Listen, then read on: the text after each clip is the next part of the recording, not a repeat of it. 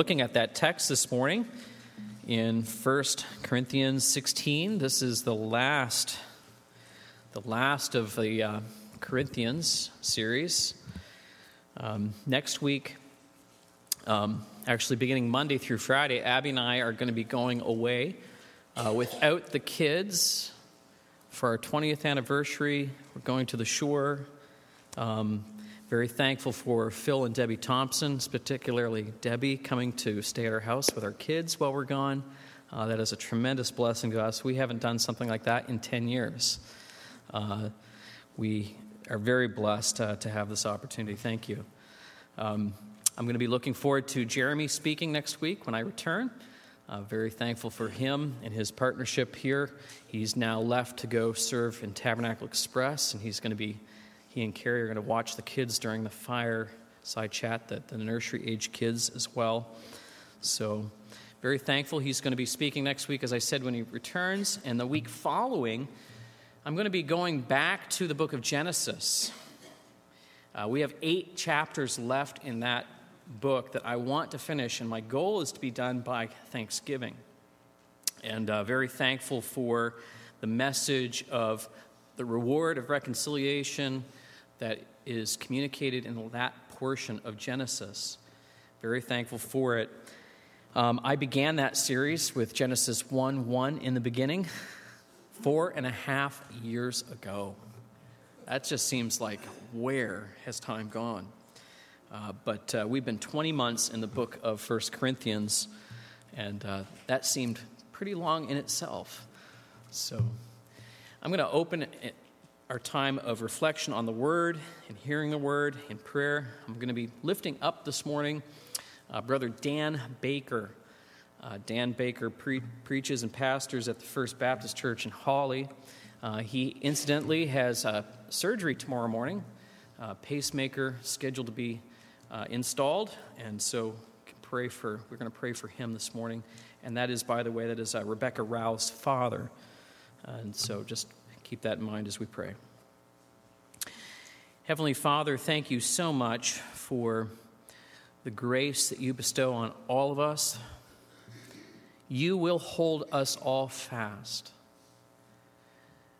Those of us who have placed our faith and trust in you have every confidence that we will see you, our Redeemer, at the last day. And even as we live in this world of sin, and we do struggle, we fall, we have every confidence that we will rise up again and keep following you. Thank you, Lord, for that gift of the Holy Spirit that impresses upon our hearts your love and your affection for yourself and also for our brothers and sisters in Christ. I ask, Father, that you would hold fast, as you will, our brother, Dan Baker, as he has surgery tomorrow, and if he is filling his own pulpit this morning, I pray that he would have the freedom to communicate the Word of God fully and freely. And we pray the same, that I might be able to be clear as I present this section. In your name we pray. Amen.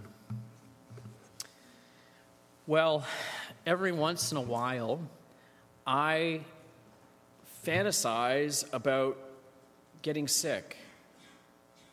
I think, it might be nice for a change just to kind of have one of those down days, like in bed, where I just don't get out of bed. Am I the only one who thinks like that? Maybe that's a sign of stress. I don't know. I'm weird. I know I'm weird. But I think, if you recall, I'm one of those people who also imagines what it might be like to veer into the other lane of oncoming traffic as I'm driving. I think about the weirdest of things, but you don't have to call the police. It's okay. I won't do that as we drive to Jersey Shore this week. But I had mentioned to you the remarkable turnaround, maybe, that I had with Lyme disease this spring and summer. One of the most amazing things that occurred after being sick for a period of time was taking that first pill and instantaneously having more energy than I could remember in a while. It like night and day change between being sick and feeling strength and health. The inverse of that, though, sometimes when, I know I am weird, is that going along. It's like looking for a rain day. Have anyone have a rain day desire? Like you just want to have like a cozy day, coffee, Okay. Sometimes these changes of season are helpful. We begin to appreciate, actually, and as I did, my health and strength after I came out of that sickness. I know I'm kind of rambling here a little bit, but I hope you're getting the sense of contrast between times of sickness and times of health, and how greatly we appreciate the health when we've had a period of sickness. And often, we don't always know how sick we are until we return to health. And that's how it was with my Lyme. And I believe if you could think about it on a spiritual level, Paul is also doing the same thing here. He's actually painting a portrait of health in describing these relationships. But he is talking to a church that's pretty sick. They've had a lot of problems. They've had a lot of pride and divisiveness. They've had really reason to stop and ponder their spiritual condition. In fact, if you recall the earlier passages of the book of Corinthians, Paul said in 1 Corinthians chapter 1, verse 10, he said, "I appeal to you, brothers, by the name of our Lord Jesus Christ, that all of you agree, that there be no divisions among you, but that you may be united in the same mind and of the same judgments." So he's painting a picture of unhealth there. Chapter 3, he does it again. Verse 1, he says, "But I, brothers, could not address you as spiritual people, but as people of the flesh, as infants in Christ." They were immature. They weren't healthy and strong. They weren't vibrant in their walk for the Lord. And Paul prescribes something for them that will help them return to health. He prescribes them the pattern of the cross, the gospel. The whole way through the book, Paul is advocating this principle that's found in chapter 1, verse 28 to 31, and it's on the wall for us. Listen carefully to what Paul says. This is the recipe for return to spiritual health, for them personally, individually, and also for their congregation.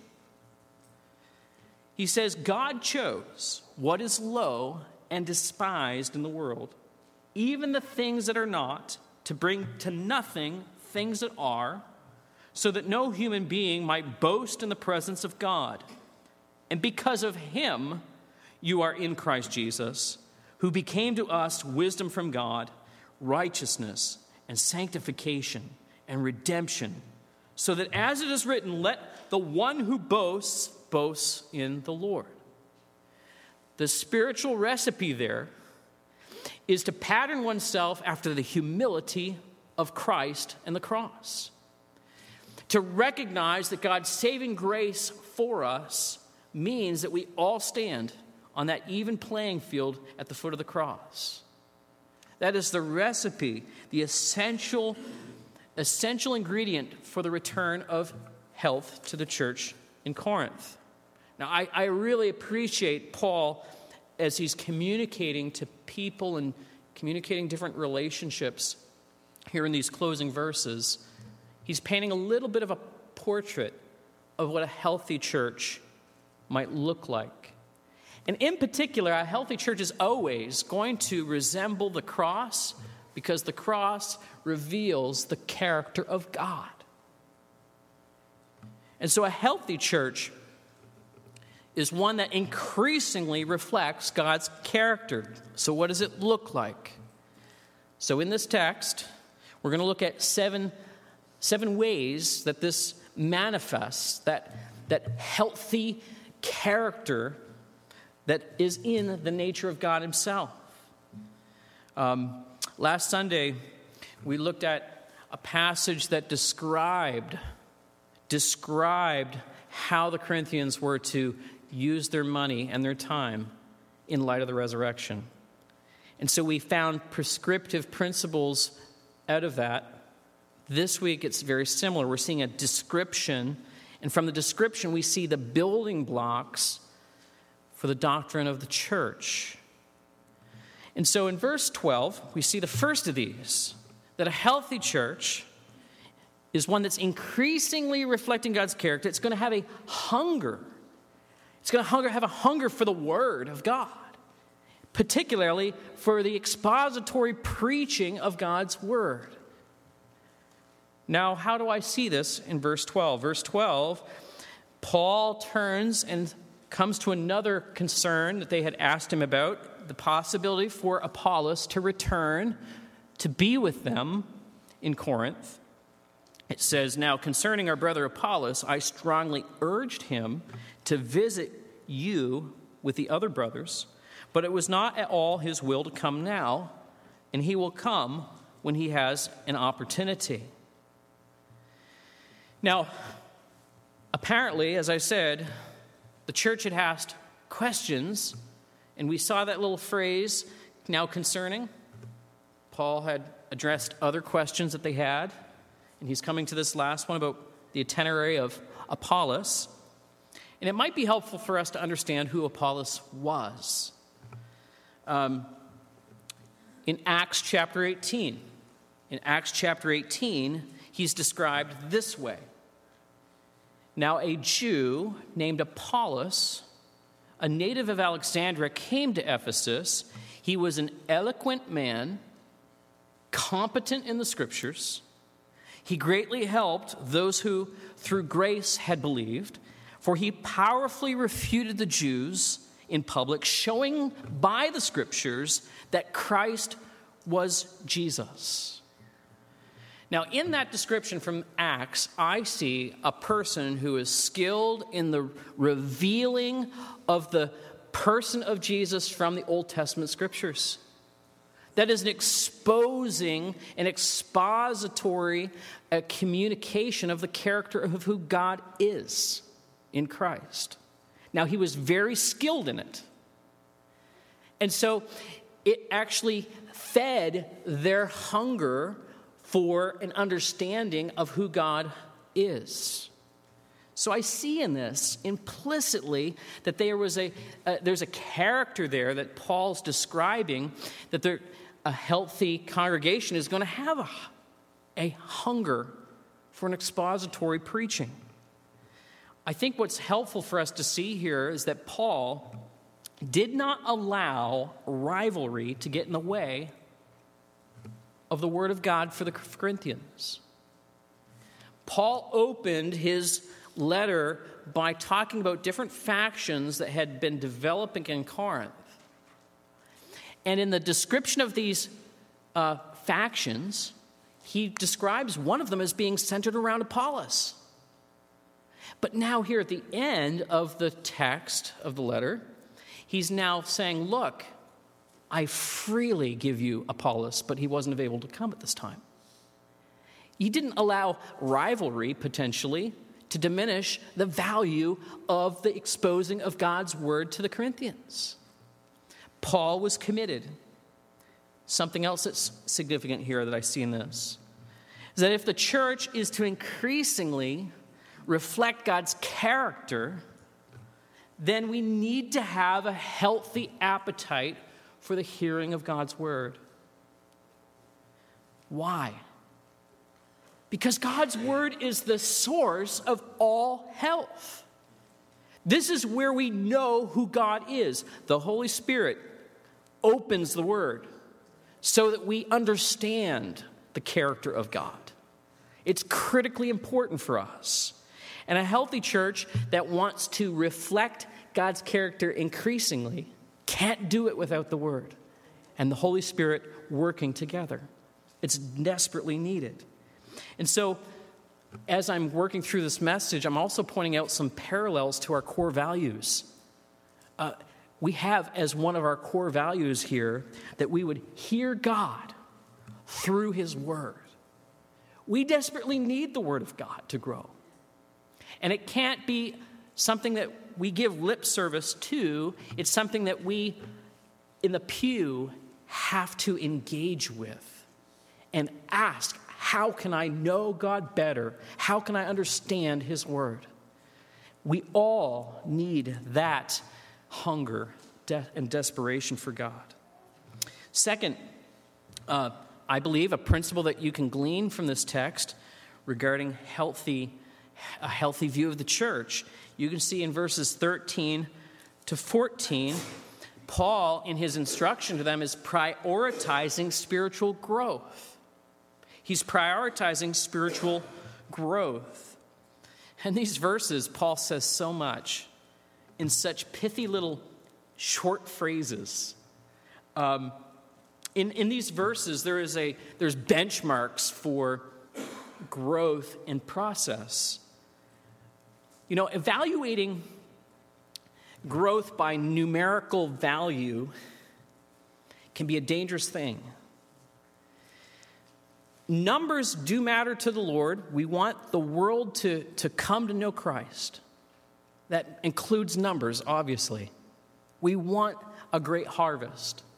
We desperately, though, want to have people growing inside. And that's something that's very hard to evaluate, and you can't really do it numerically. It's critically important to notice how Paul talks about growth in these two verses. Because internal growth takes place gradually over time. Let's see what he says here. He says in verse 13, he says, "Be watchful, stand firm in the faith, act like men, be strong, and let all that you do be done in love." Be watchful. Be watchful. Growth comes when the Spirit is active and we're sensitive to the activity of the growing agent of the Holy Spirit working within us.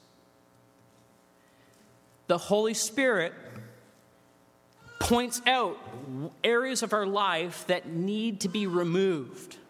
Sin, conviction of the Holy Spirit comes and unearths stuff within us. It requires an awareness that the Spirit's conviction may occur inside of our hearts. I think of the word watchful, and I'm reminded of the time in the Garden of Gethsemane when the disciples were encouraged to stand around Jesus while he was praying, and they were told to be watchful. They had to fight a temptation, didn't they? A temptation to sleep. Now, sleep in itself is not a sin. There was certainly something that Christ was going to teach them through that moment. He was, I believe, teaching them that the temptation of sleep is common to man. Right? It's common to man. And any man or woman who thinks that they can withstand any temptation needs to take heed lest they will fall.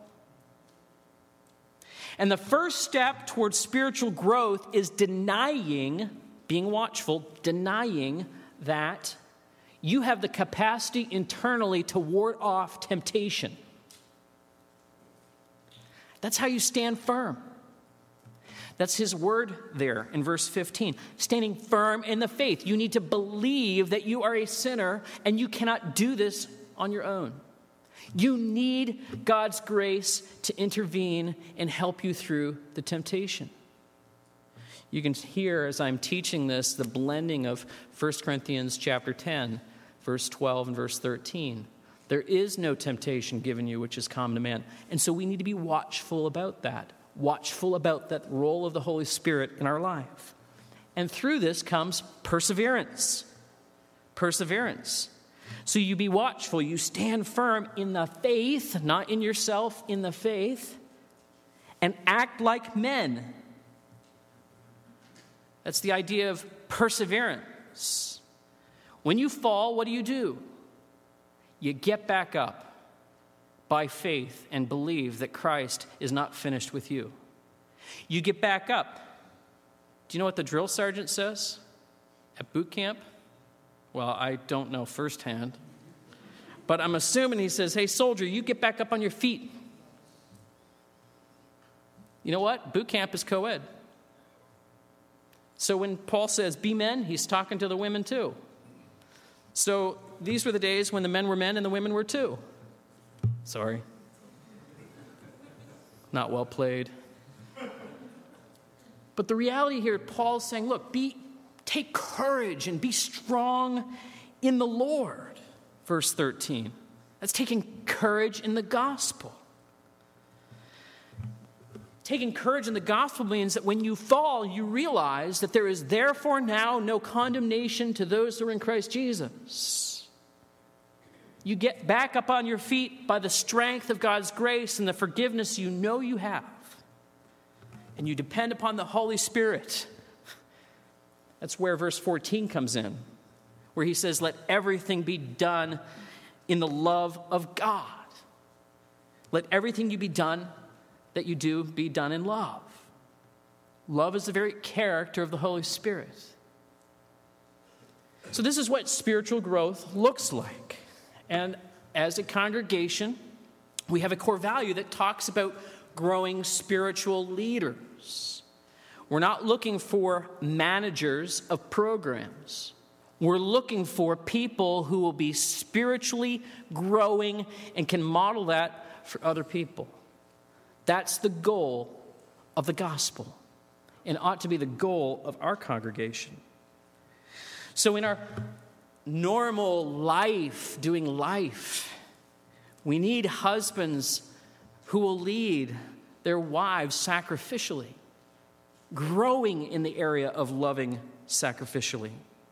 We need women who are submitting to their husbands and following their godly leadership. We need parents who are carefully caring for the well-being of their children. These are things that are critically important for the growth of families and congregations. But all of this takes place in those little moments of being watchful, that when sin raises its head, the temptation to lose it, to do whatever, to fall into the temptations of the eyes, the temptations of the mind, the temptations of the heart, we have to, in those moments, realize that there is no temptation which has taken you, but which is common to man. And that's where we grow in the mundane moments of life. Well, there's a lot there. I got to keep going. There's a third characteristic that I see in this text of what a healthy church will look like, and that is in verse 15, recognizing the Spirit's role in conversion. In verse 15, Paul says, now I urge you, brothers, you know that this household of Stephanas were the first converts in Achaia, and they have devoted themselves to the service of the saints. And in this text, Paul had talked about Apollos before. And in the beginning of his letter, he also referenced Stephanas as well. And now he's ending the letter again with Stephanas. Who is Stephanas? Well, judging by how he talks about Stephanas here in this text, it would seem that he was potentially, I believe, an elder in the church. He was modeling a servant leadership, and I'm going to talk about that more in a moment, but it's important for us to note right here the descriptive of being the first convert in Achaia. Achaia was the region of Greece. You can go there. It's the southernmost tip that sticks out into the Mediterranean. And you have to cross a little narrow neck of land to get to it. And the first city that you enter when you cross from Athens over this little bridgeway is the city of Corinth. And Paul references him as being the first fruits, literally, of Achaia. That word, first fruit, is critical for understanding the role of the Holy Spirit in conversion. Some translations will call it the first convert, but the first fruits, I think the King James does really nicely in its translation here, calls it the first fruits. Do you remember the discussion of the resurrection? And in the resurrection, Jesus was called the first fruits. And after him, there was the promise of many more. Remember, Christ was also described as the life giver, the one who gives the life-giving Spirit. And God is the one who gives us the victory through the Lord Jesus Christ, the gift, if you will, of the Holy Spirit, life itself. I believe that in this text, Paul is communicating that this was the first person who became born again by the Holy Spirit. Important for us to understand that the role of the Holy Spirit in conversion is essential. It's essential. The Holy Spirit is the one who convinces us of our sin, and much more than that, he replaces our heart. He quickens our thinking, and life is imparted to our souls. We're not passive actors only. As this well of affection for God develops, there is a response from us that communicates a trust and acceptance of what Christ has done for us on the cross. And so when we turn from our sin and embrace the Savior, this is all action of the Holy Spirit, and we're following through with that. In Ephesians 2:8, Paul had said, "It is by grace that you have been saved through faith. And this is not from yourselves. It is the gift of God." And I think it's helpful for us to realize that a church that misunderstands this basic spiritual truth will be an unhealthy, devilish, divided church. And why would I say that? Because to point yourself as the first cause of conversion is to puff yourself up with pride. Paul laid this out at the very beginning of the book. He communicated that God had an active role in calling people to Christ. And knowing that the Holy Spirit has a definitive role in conversion is essential for the health of any congregation. And so in this, there is a value here that I believe that we can see, that we call all people to Christ. We let the Holy Spirit do the work in their hearts, but we call all people to Christ. That is the message that we give here at the Tabernacle. Number four, we find this in verse 16. In verse 16, we need to value the leadership that God provides. In verse 16, he's still talking about Stephanas. And he says, "Be subject to such as these, and to every fellow worker and laborer." That's a really unique way of describing the church's responsibility to Stephanas. And he's singled out here as a person of servant leadership. He's counted alongside Paul as a fellow worker, a laborer. And Paul says that this is the kind of leader who's worthy of submitting to. Now, I know the word submission is a very, very dirty word, because it almost always implies this concept of like doormat. That's not what Paul's referring to here. He's talking about the submissive nature that's willing to receive from the hand of a servant of the Lord instruction. It's the way of obtaining blessing. Hebrews 13:17 says this in closing: "Obey your leaders and submit to them, for they're keeping watch over your souls as those who will have to give an account. Let them do it with joy and not with groaning, for that would be of no advantage to you." I know that not every leader is worth submitting to. However, what Paul is communicating here is that those who are worthy of submitting to, that we ought to submit to them. It's a significant part of valuing, and a healthy relationship in a congregation is critically important. How do we do this? How do we unite and value? Well, we do that by becoming and being a meaningful member. I'm going to talk about that a little bit more in a later point. But the importance of valuing is so critical for us. Let's look at the next. Number 5. There is another character quality here that I see in this text, as that is of the practicing the grace of hospitality. Verse 17 to 18,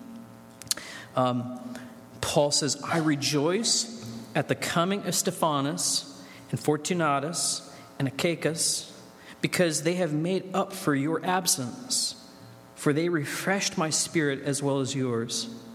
And give recognition to such people. Stephanas, we've met already. The other 2 guys, we haven't met, but they likely were bearing a list of questions to Paul. And bringing these questions to Paul, Paul was pleasantly refreshed. They had an outgoing, welcoming spirit about them. And I see in this a picture of true hospitality. You know, I think the word hospitality has been hijacked. It has nothing to do with a perfect presentation of food layout. That has not, I mean, that could be a means, but that's not the end of it all. What Paul is communicating is that he was refreshed, his heart was filled with joy because there was a welcomingness within that relationship.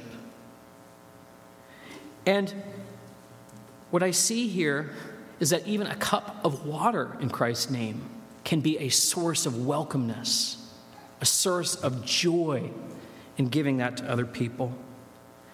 I think it's important for us to realize that we all have areas in which we can bless one another. Just as these men, even a smile, being welcoming. And this actually fits very well with one of our core values, is that we love others with Jesus' grace. If we have been given the grace of Jesus Christ, then we ought to welcome all people. And that attitude and spirit will be a bumper crop of health in a congregation. And so these are all, I believe, glimpses into pictures, and you see God's character revealed in these. Verses 19 to 20, number 6. There is the belonging to a local church meaningfully. In verses 19 to 20, you may be scratching your head and say, well, Pastor, how did you get that out of that? But in verse 19, it says, the churches of Asia send you greetings.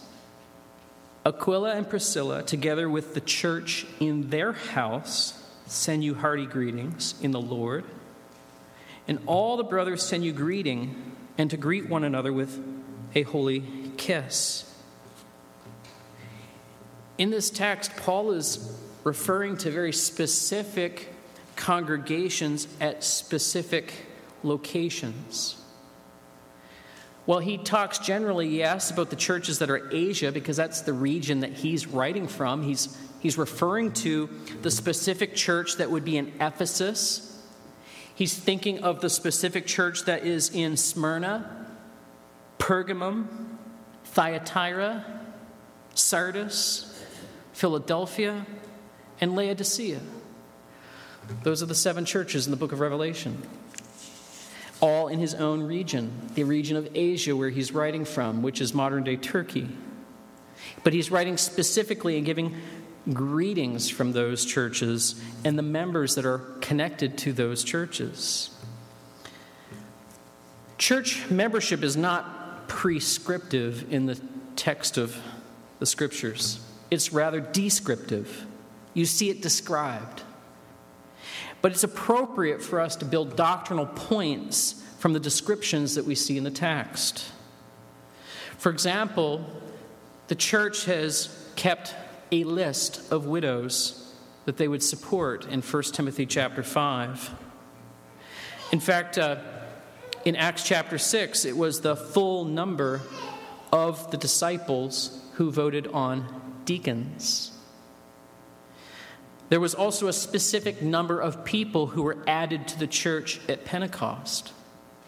And as long as the church has existed, there has always been a record kept of who was and who was not a member. There is a legitimacy to doing church membership which is derived from the descriptive sections of the Bible. But probably one of the most important reasons for church membership and belonging meaningfully to a local congregation that's more than merely attending is that without a meaningful membership, you cannot truly take responsibility for one another and allowing others to be responsible for you. And so we desperately need to consider the fact that we can only really truly bless each other with God's gifts as we commit ourselves to that responsibility. There's another aspect to membership which we will hit in the last point. It's critically important. Because in verse 21 to 22, Paul kind of looks back over his letter and references the need to courageously practice church discipline. In verse 21 to 22, Paul says, I, Paul, write this greeting with my own hand. Clearly, he had a secretary copying down everything that he had said to this point. And he's wanting to validate the authenticity of this letter, and so he puts his own mark on it. And he says, I, Paul, write this greeting with my own hand. Catch this in verse 22. If anyone has no love for the Lord, let him be accursed. O Lord, come. What Paul is saying there is that if anyone, that is a person who professes to have a love for Christ but doesn't have a love for Christ, they are to be anathemized. They're to be taken and placed outside the camp and clearly communicated that they do not belong to the Lord. In fact, it's a difficult thing. Notice what Paul says after that. He says, let them be accursed. That's literally anathema. He says, our Lord, come. That's literally Maranatha. He quickly prays after stating what he just said. And I can empathize with Paul's prayer, which says, our Lord, come. Because that's not something that's pleasant to do. It's not desirable. Can't that wait until Christ comes? Can't we just wait until the angels come and sort out those who are, his and those who are the goats? No. We have the responsibility as believers to do the weeding before the master comes. We do the inviting of people to come to the cross. But when a person defiantly does not communicate by their actions the love of God that they profess, they have to be removed from among you. In fact, that's what Paul was getting at in 1 Corinthians chapter 5. 1 Corinthians chapter 5 and verse 2. There was a person who was immoral. They were unrepentant. They said that they loved God, but they were sleeping with their in-law. It was something that not even the pagans did. And that person was to be removed from among them and from among their number. And so church discipline doesn't happen if there's not a meaningful membership. Church discipline occurs through a process, and of course, there's many stages of appeal before you would ever get to that point.